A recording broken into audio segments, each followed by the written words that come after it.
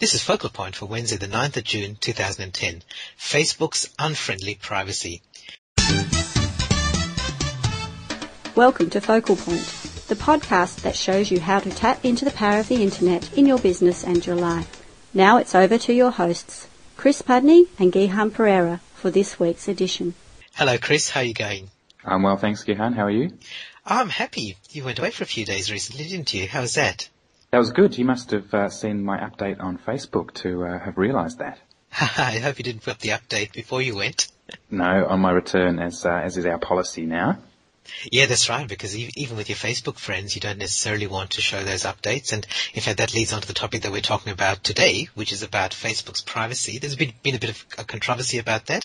And I remember when this controversy arose about 4 or 5 weeks ago, Chris, I looked back and I thought, hey, I made a prediction about this at the start of 2010 that Facebook would go through a major privacy challenge. But when I looked at our list of 10 that we made, that one didn't make it. It didn't make the final cut. And I remember having it on the original list, but then cutting it out because I thought, well, maybe this is a bit too trivial.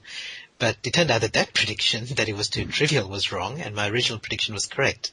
Because Facebook did recently change its privacy settings, and they're quite big changes, they're quite drastic changes, and it made things more public, many more things public, without the user's permission. In fact, they had to opt out of it, and some of the things they couldn't even opt out of. And even the opting out policy, the privacy settings, were ridiculously difficult for any ordinary person to figure out how they worked. And now the fact that it was ridiculously difficult, I'm sure that was unintentional. I think it was unintentional. But the first part, the fact that they made a whole lot of stuff more public, certainly wasn't. And so today we'll look back at the last few weeks, so the action that Facebook took, the backlash that they got from users, their response, and perhaps even the fact that most people didn't know and didn't care about this story. So we were interested in it, but it may have turned out to be a bit of a damp squib. But maybe that alone is interesting and important. Yeah, and that's a good point, Gihan. If we rewind back to January, the founder of Facebook, Mark Zuckerberg, said at a conference, people have really gotten comfortable not only sharing more information and different kinds, but more openly and with more people. And then he went on to say that social norm is just something that has evolved over time. And I'm beginning to wonder which came first, the chicken or the egg. Is it the fact that people have become more comfortable sharing this information, or has Facebook's privacy policy evolved such that more information is being shared by Facebook and people have just had to become comfortable with that? I'm not sure which way around it goes.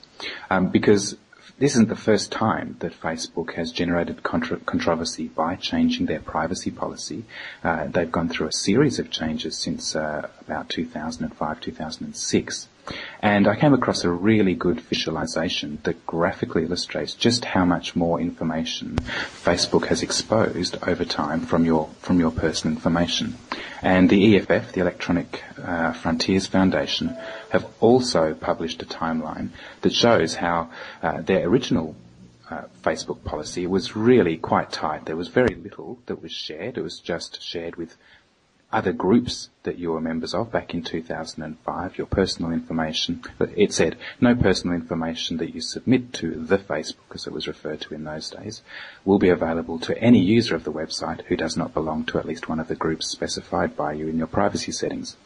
So back then you had this concept of groups on the Facebook, and your information was only shared with other members of the groups that you were in.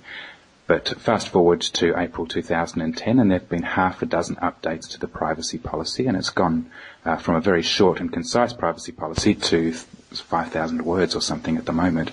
And now, if you look at the policy, then essentially Facebook is sharing a whole lot of information that's personal and private with its partners that you have to opt out of, and some stuff you can't opt out of at all. And I think you're right. I think the biggest part of the controversy is the fact that it used to be private and now it no longer is. In other words, they've broken their promise.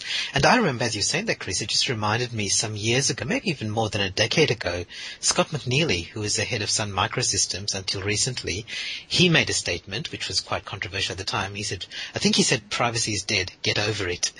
And I don't know if you remember that time, but it was around by the time that Java was coming on board and people were starting to use the internet more widely, and it was seen as a pretty controversial statement at the time. But at least what he was saying was, privacy is dead, so we're not going to build privacy into into what we build, but Facebook started the other way around. It started off with very private and then changed. Yeah, and I'm wondering whether Mark Zuckerberg's comments are kind of a bit like Scott's in that he's justifying the reason for them about having an about face on their privacy policy. He's saying that it's evolved, our policy's evolved over time, and people's social norms with regard to privacy have changed over time. So he's giving himself an out for saying people are comfortable with this, and so that's given us the scope to change our privacy policy. Perhaps. Yeah, which is fine and is okay. And if it was opt-in, in other words, you then opt in to make some of your stuff more public, fine. I think I'd agree with that, and I'd understand that, and I'd take that, I'd trust that more than what they've actually done, which is forcing you to opt out, and in some cases not even allowing you to opt out. So let's look at some of the things that they've done. So now, a lot of your personal information on the site, on your Facebook profile, has been made public. So your name, your picture, your birthday, your sex, your hometown, the list of friends, your networks, the things that you like, the things that you're interested in. And so some of the justification for that is to say, well, look, if somebody's interested in the same sort of things that I am, I might be interested in becoming their friend. So Facebook's presenting that as a feature rather than a bug. However, some of those things you can opt out of and some of them you can't.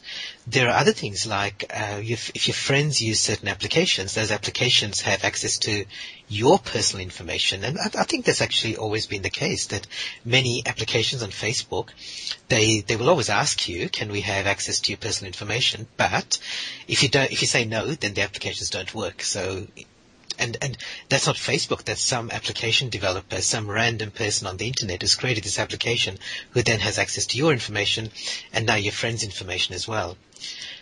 The other thing is that Facebook gives everybody on the internet access to basic information, so you can't opt out of that, even if previously you said keep those details private. The only option you've got is that you have to delete it. And the final thing is that Facebook has now got a number of commercial partners, and so they've got this thing again which they're promoting as a feature, which they call the Instant Personalization Partner Program, where you go to one of those websites, and that website, if you're logged into your Facebook account, recognizes you, it knows who you are, and it says, hello Chris, and it can personalize the browsing experience for you, which can be really beneficial, but can also be a little bit scary. And again, Facebook didn't give you the option to do that. It allows you to opt out of it after the fact, but then you have to go to those websites again and opt out of that as well. So Facebook has made a lot more information public and has done it without permission, and that's really been the cause of the controversy. Yeah, so these are really big changes, and if you signed up several years ago, you would have expected at that time, a lot of this information would have been kept private, but it's all changed without your consent, except of course that Facebook reserves the right to update their privacy policy as they see fit. So as a consequence, these big changes have created some big waves, particularly amongst the techies. And the New York Times, they weighed in with a really good visual representation of the Facebook privacy maze. So it has a kind of graphic that shows you just how complicated it is to manage your privacy settings on Facebook. So I think there's some 50 different options with about 170 different choices if you total them all up, which really illustrates just how complicated it is to get a handle on your privacy settings. And there are some who've argued that this is intentional, that in order to it's just too hard for some people, so they don't bother, and that plays into the hands of Facebook in that the default settings are to reveal a lot of your personal information to people like Facebook's instant personalization partners. So as a consequence of that, there were several protests and lots of controversy, including that on the 31st of May, a couple of Canadian developers decided to nominate the 31st of May as Quit Facebook Day. So if you visited that website, you could pledge to quit Facebook on the 31st of May, and some 36,000 people pledged that they would do just that on the 31st of May. And as well as that, not only was it people like the New York Times, various techies and developers, but also the European government, the European government's privacy committees chastised Facebook for their privacy policies. In fact, even though the announcement was made recently, it was the changes that were made way back in December that they were commenting on, and it just happened to coincide with the most recent set of changes, which went even further than the changes made at the end of last year. Yeah, and I think one of the salient points you just made, Chris, is that the fact that there was a Quit Facebook Day, and I think you said 30,000 people pledged to quit Facebook, which sounds like a lot, and 30,000 people for any typical membership site is a lot of people, but not for Facebook. Facebook's got 500 million users, so 30,000 is just a drop in the bucket, and I think that really illustrates what happened in the last few weeks. And there was a big controversy among the techies and perhaps even some readers of the New York Times, and yet the vast majority of Facebook users didn't care, or perhaps they just didn't know. They were oblivious to the fact that these changes had happened. Facebook, every time when you first logged in after the changes, it would say, we've changed our privacy policy, do you want to learn more? And they'd probably just click okay, without reading it all, as many people do when they see changes in things like privacy policies. And so I think for most people, this was completely off their radar, and they didn't know that Facebook was taking their information and doing stuff with it. And I recently, a couple of weeks ago, I ran a webinar, Chris, a social media forum, which was for people to share their ideas about how they're using social media, not just Facebook, but things like Twitter and blogging and YouTube. And they could ask their questions. And one of the questions that I asked in the forum was, are you concerned about the recent changes to Facebook's privacy policy, and what are you going to do about it? And I was astonished that nobody seemed to even know that the privacy policy had changed. No one was complaining about it. And it wasn't due to their ignorance. These are smart, savvy business people.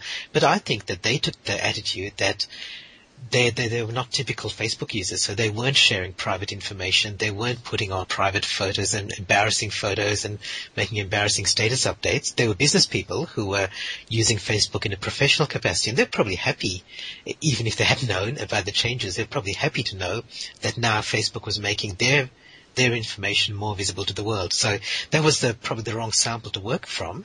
However, I think it indicated that the problem that was happening in general, that most people didn't know. And you mentioned that Quit Facebook protest day, and that was the 31st of May, which is a couple of weeks ago, and it was a complete flop. As we said, 30,000 people out of 500 million is just a drop in the ocean. And Facebook, every time they make a change, sometimes even they change the style of the look of the homepage, there's a huge protest about it.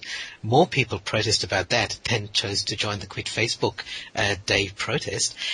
So the big numbers don't necessarily mean anything, because for Facebook, with 500 million users, that's just a small amount. And so they were willing to ride the wave and just let it go.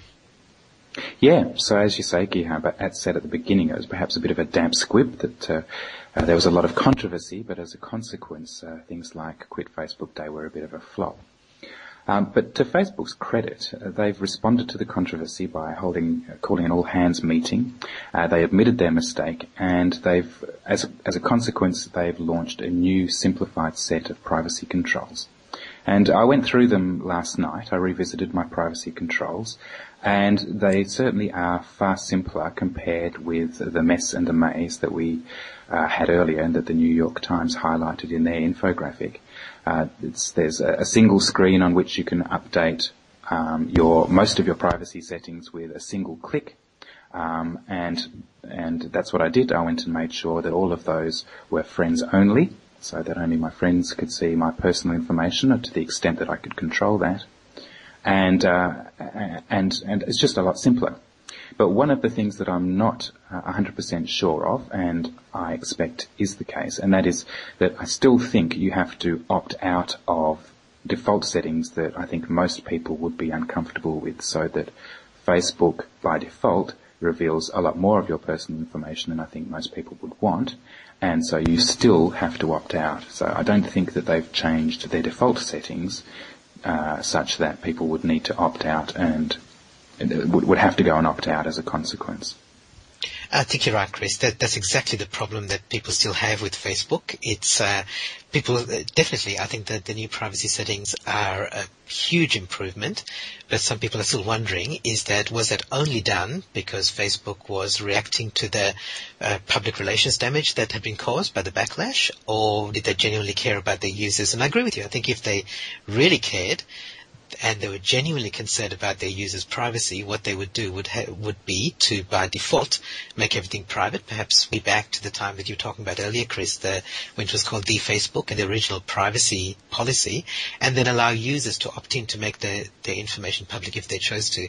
Now, we know from psychology and the way that users work online that most people wouldn't do that.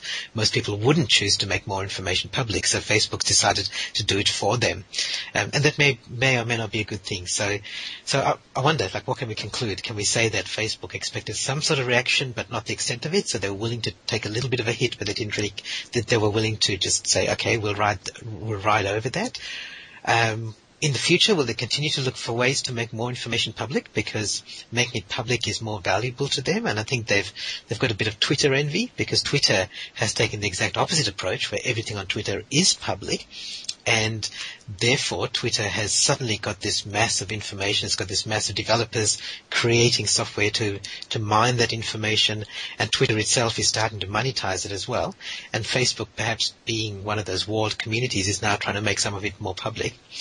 Or are they going to actually care about their users and they're going to err on the side of user privacy as they originally promised? And I think the biggest problem for Facebook is that even though we look at Facebook as we're users of Facebook, so we might think of ourselves as customers of Facebook, for Facebook itself as a company, its customers are not the users. The users are the product, so we're the product that Facebook then sells to advertisers and their commercial partners. So, Facebook is stuck with 500 million users who are promised something that isn't in Facebook's commercial interest to continue providing. And I think that's a big thing. And if it was some sort of physical product or a service where they could just simply change the product specs, there wouldn't be a problem with it. But when the product is human beings with their private and confidential information being tampered with, then of course we kick up a big fuss about it. That's right. So what is it that our users can do? So I would suggest that if you haven't visited your Facebook privacy settings recently, then it's probably time that you did. And even if you have, then because Facebook have rolled out a new set of privacy controls, then do so again. See if they're actually simpler and easier to use. I did read that the changes to your privacy settings are being rolled out incrementally, so I found that mine have already been changed to the new interface, but others might not have that new interface yet. So if you haven't visited your settings recently, then please do so. But whatever you do, you should treat Facebook as a public, not a private place for several reasons. Firstly, even though Facebook originally promised never to make these sorts of changes again, or they've recently promised never to make these sorts of changes again, that's no guarantee. Even if they stick to that guarantee, a Facebook bug might compromise your privacy. Recently, that sort of bug did occur, and it took them several weeks to actually address it.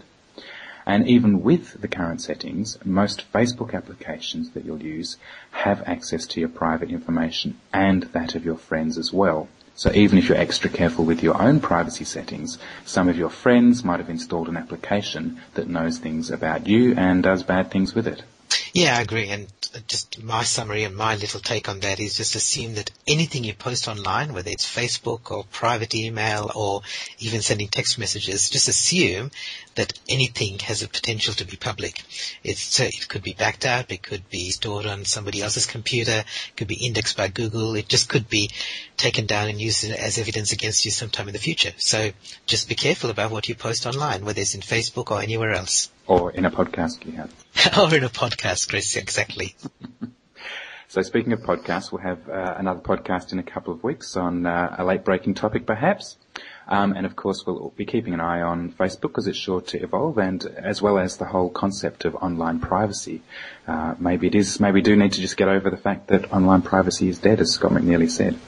Exactly. And in the podcast notes for this particular episode, I'll include a number of links to the sort of things that we talked about, the news articles, some of the infographics, so that if you're interested, you can have a look at how the story's unfolded over the last few weeks. Okay, Gihan, thanks for your time today. Speak to you in a couple of weeks. Thanks very much. Bye for now.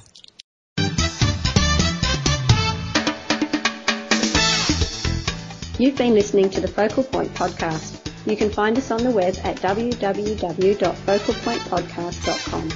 Subscribe to the podcast, listen to our past episodes, or leave us your comments or questions. We look forward to having you back next time.